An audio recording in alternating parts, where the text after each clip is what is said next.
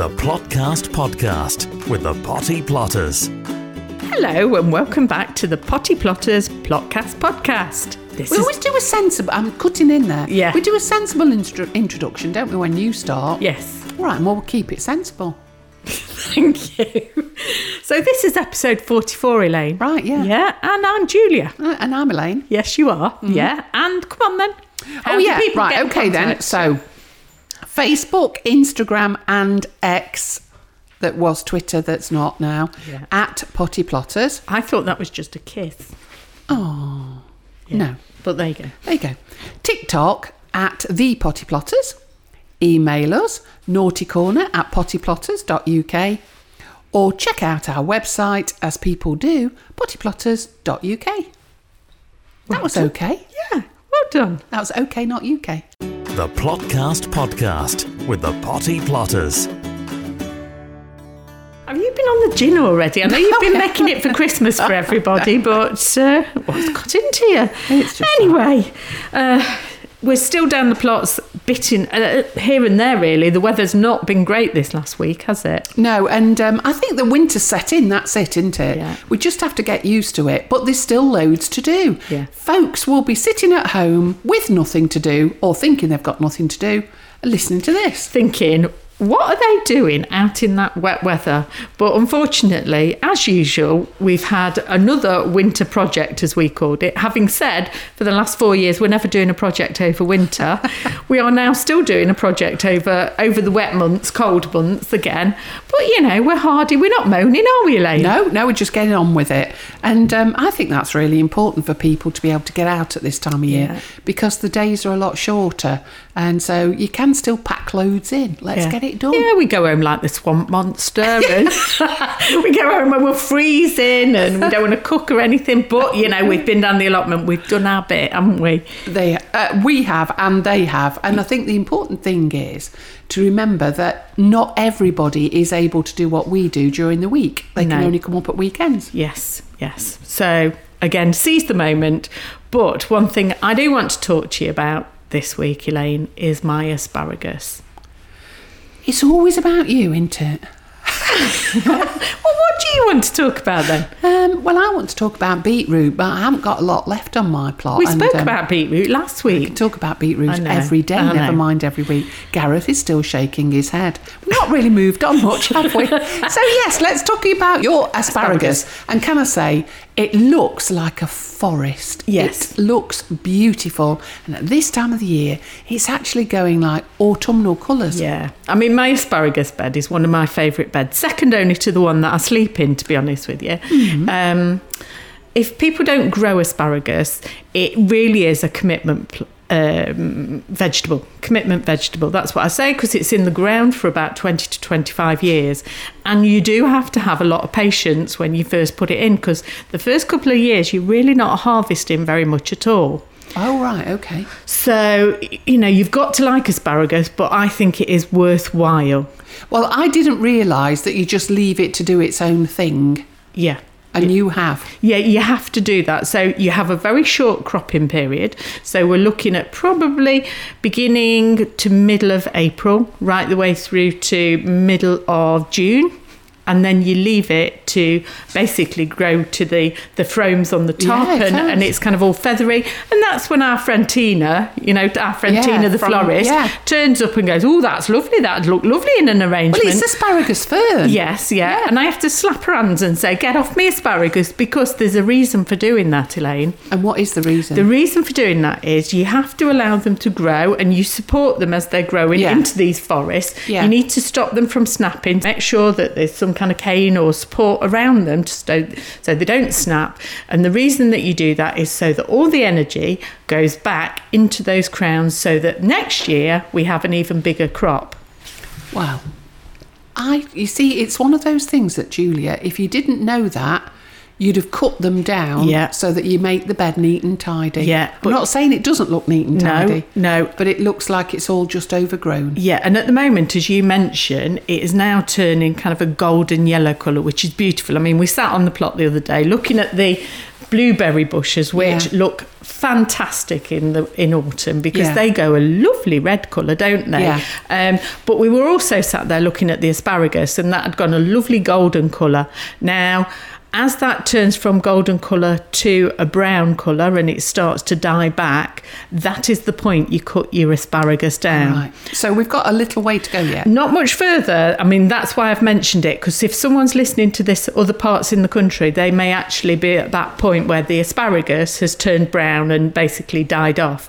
And what you do at that point is you chop the asparagus fern all the way down to the ground level, and then you cover it with something like compost or well-rotted manure, and that will then protect the crowns but also put more energy into the plant. So you have to leave the whole thing to die back naturally, not hack at it. You wait for it to die back and then you start and cut it back. That's right, yeah. Brilliant. Yeah, okay. So, and then obviously the top bit goes in the composter again.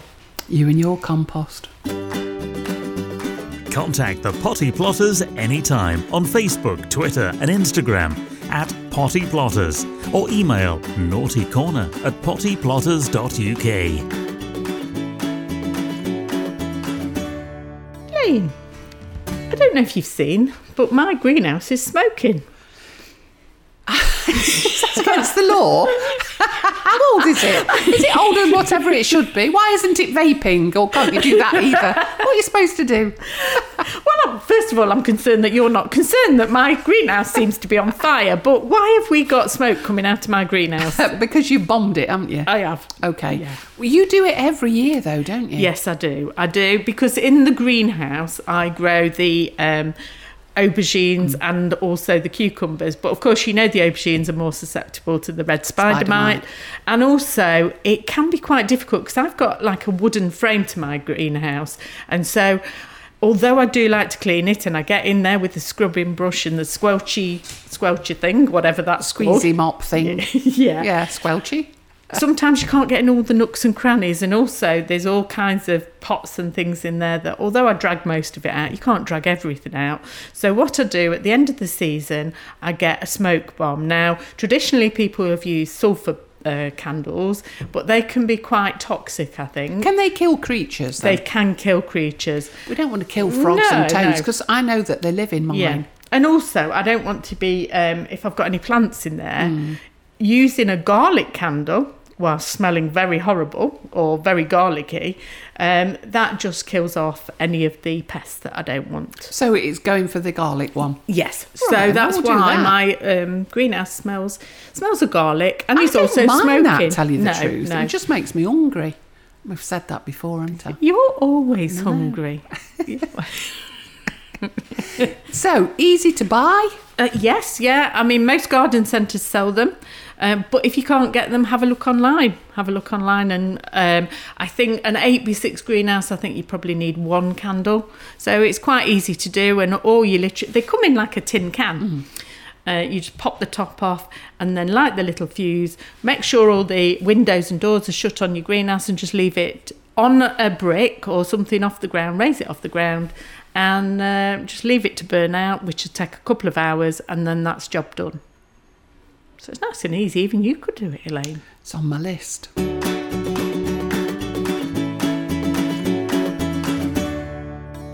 So what have you been up to this week, Elaine? I've been sorting out my rambling rector. Have you indeed? Indeed, yes. It always sounds like it's something it's not. It's a rambling rose. Oh, yeah. And it's right at the top of my plot, and it had got quite woody, and you will like it when you look at it, because I've been cutting out all the dead wood, but I have decided I think it's time for it to go, because it's been there a long time and I'm rehashing my plot. Are you indeed? What are you doing with it?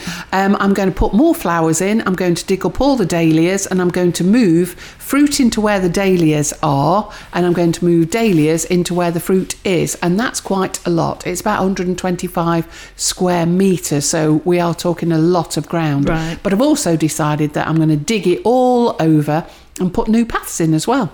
God, you're going to be busy, aren't you, over winter? I am, yeah. Yeah, so but I've decided I'm doing it. What are you doing with that rambling rector then? I'm going to dig it out. Are you relocating it? No, dig it out and then I'll buy a new one and I'm going to put it in a different place so that it doesn't take over. Because at the moment it blocks where the light is, and as you know, it grows to about 7 foot against a fence that I put up there. And it really does block the light. Now, the dahlias, therefore, start to lean to one side. And I think that that's not good for them. It's blocking the sun and they need the sun. And it was also actually blocking your access to your water butts, wasn't it? So it was hard to get to them. So actually it's not a bad time to be buying a new rambling rector because now is the time that you buy bare-rooted trees, but you can also buy bare-rooted roses and you can get them really good price and get a really good range of them. So I just thought it's time for a change. So I did start at it. And again, back down into your T-shirt. It was so lovely yesterday. This weather is so unpredictable. It's quite unnerving, I would say, actually. But, at least I had a good day at it and the rambling rector will be gone in a mo. That's what I've been up to. What about you? Well, I'm still taking down all the dahlias bit by bit because I've got quite a few of them and also starting to clear out the polytunnel and start thinking about putting things in there for the new season, early new season. Crikey me. It doesn't seem 5 minutes since we started, does it? No. Doesn't take long for the seasons to come round, does it? No. Soon be Christmas. The Plotcast Podcast with the Potty Plotters. What you got there in front of you, Lane?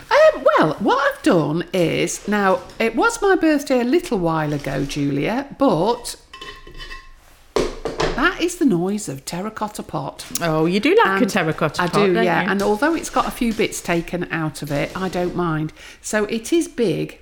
How big's that, Gareth?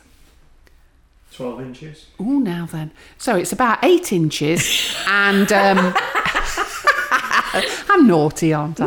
No. So, yeah, about 8 inches. Thanks, we'll never ask him that again. And it's probably about 8 inches across. It's actually more than 8 inches across. So, yes, it is a big terracotta pot. And what I've done is this morning, I've just filled it up 3/4 with multi-purpose compost. And these, Julia, you bought me. Oh, yes. I remember And that. these are tulips and they're called Green Wave. And they are like a pink with a green going through it. Yeah, I thought they were quite different, and also it said they're a good cut flower. So, and I know you like your cut flowers. I do, but I don't think I'll ever cut these. Oh. But the main thing that I'm going to do, there's 7 bulbs here, and all I'm going to do is I'll rip the bag open because I haven't got any strength. You've thrown them on the floor. Let's get up and pick them all up again. Oh, I'll tell you what, this doesn't happen from the BBC podcast, does it? It's always on hours. Anyway, so I've got them, and all I'm going to do is I'm going to sit them. Now then, Julia, it sounds daft, but they are, it's the pointy bit that points up. Yes. And the flat bit that sits. And they have a hairy bottom, don't they? They do. They do. So put your hairy bottom in the soil, is what you're saying. It's the right time of year, isn't it, for doing tulips? It is, yeah, because they are later than daffodils. Look at that. That didn't take a millisecond, did it? No. I've done them. But the important thing with tulips is to keep them the right way up. And I'm going to cover them. And I'm going to cover them twice the depth of the bulb. Yes. So if your bulb is an inch high, put 2 inches of compost on the top. Now then, I'm just going to tell you something. I've done this, and last year I spent a lot of money on new bulbs, and I love them. However, I turned my back, I put draped nets over the top, and I left loads and loads of pots like this on my plot. And then, after a week or so, I looked underneath the draped net and found that a chuffing squirrel had been in and ripped them all out. Yes. The whole lot. I remember how distraught you were because you came through the back passage and there was it's almost... a place, that is, by the way. There was almost tears in your eye because you had spent a long time doing it all colour coordinated, hadn't you? Because you'd had different tulips bought for you and you'd been out and bought different ones. And so you had squirrel problems. So what are you going to do to combat that this year? I'm going back to my tights and I shall put my gusset over the top and hope that a squirrel never touches it. Well, it will, but it'll just trampoline off. They'll just be we'll just see them bouncing along your plot. They certainly will, and it just adds that direct protection. Yeah. They might actually be able to make a hole in me gusset and get in there. But I tell you what, I will be dead mad if they do that. But I'm hoping that will stop them. Now, you've also done some experiments with coffee grinds. Yes, I have. Because, again, my mum had the same problem as you with the squirrel in her garden. And he was very persistent and kept hoofing her bulbs out.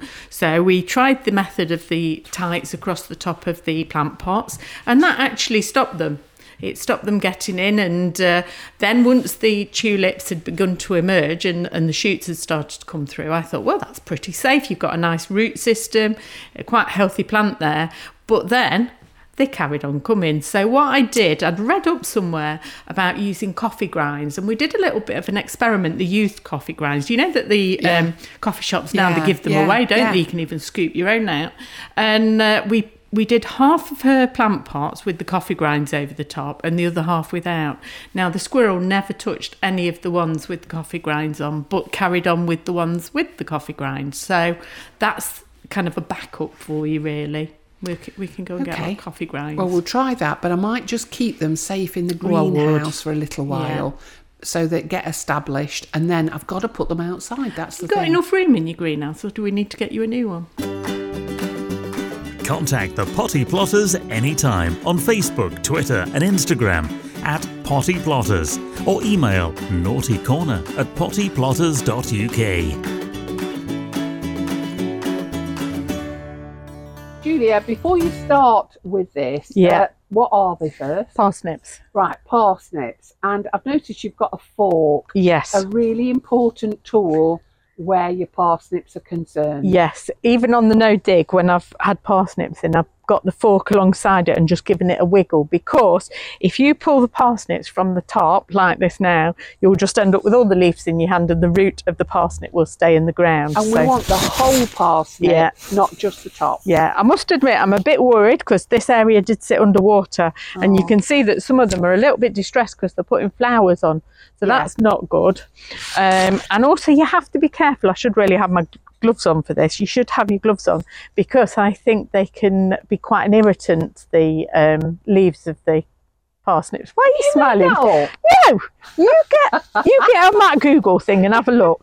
Anyway, this is kind of no pressure or anything as to whether they come out straight or anything, but there you go. Oh God, it's really wet here, Elaine. I can see. Really, really. Ooh, I say. Oh, now then. One. Oh, isn't that just a classic from out of the book? Oh, well, that's not... the sun shining on That's not bad, is it? No. That's using our method as well. That's lovely. And what type is it? Little gem? It's a parsnip. No, I think it was sweet and tender, wasn't it? Yeah, tender and true. Tender and true. That's the one. Sweet and, Anyway, what are you going to make me with it? Parsnip crisp. Good and healthy. Oh, it is a bit wet. God, it is absolutely saturated here. Oh, now. Ugh. I've never known it like this here. Goodness me. Let's have another one. Ugh. So I say. Oh, we've got a double. Got a doubler. Oh, look at that for a pair of legs. Elaine, you've got a hint and tip, haven't you?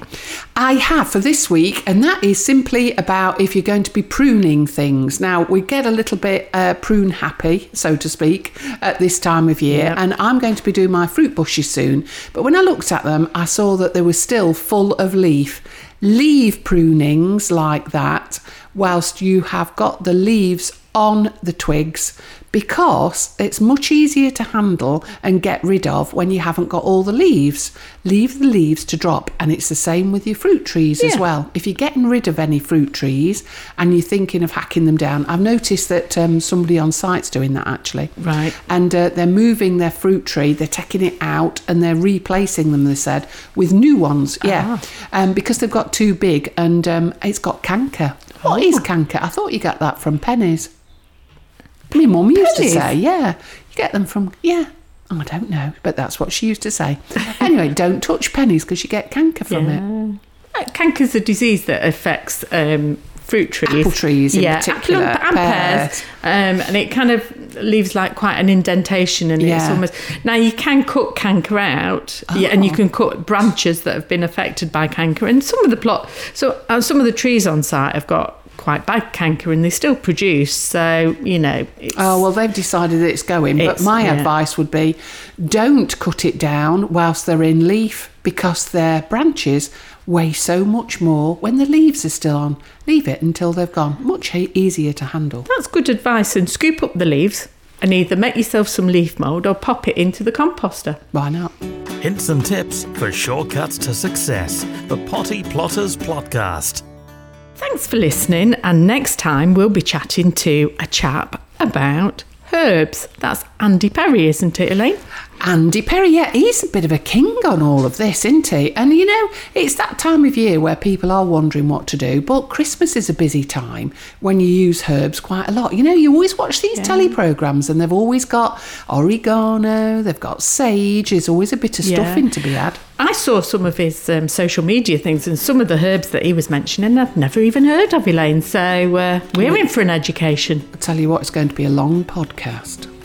Get ready, everybody. The Plotcast Podcast with the Potty Plotters is an Amberland Media production.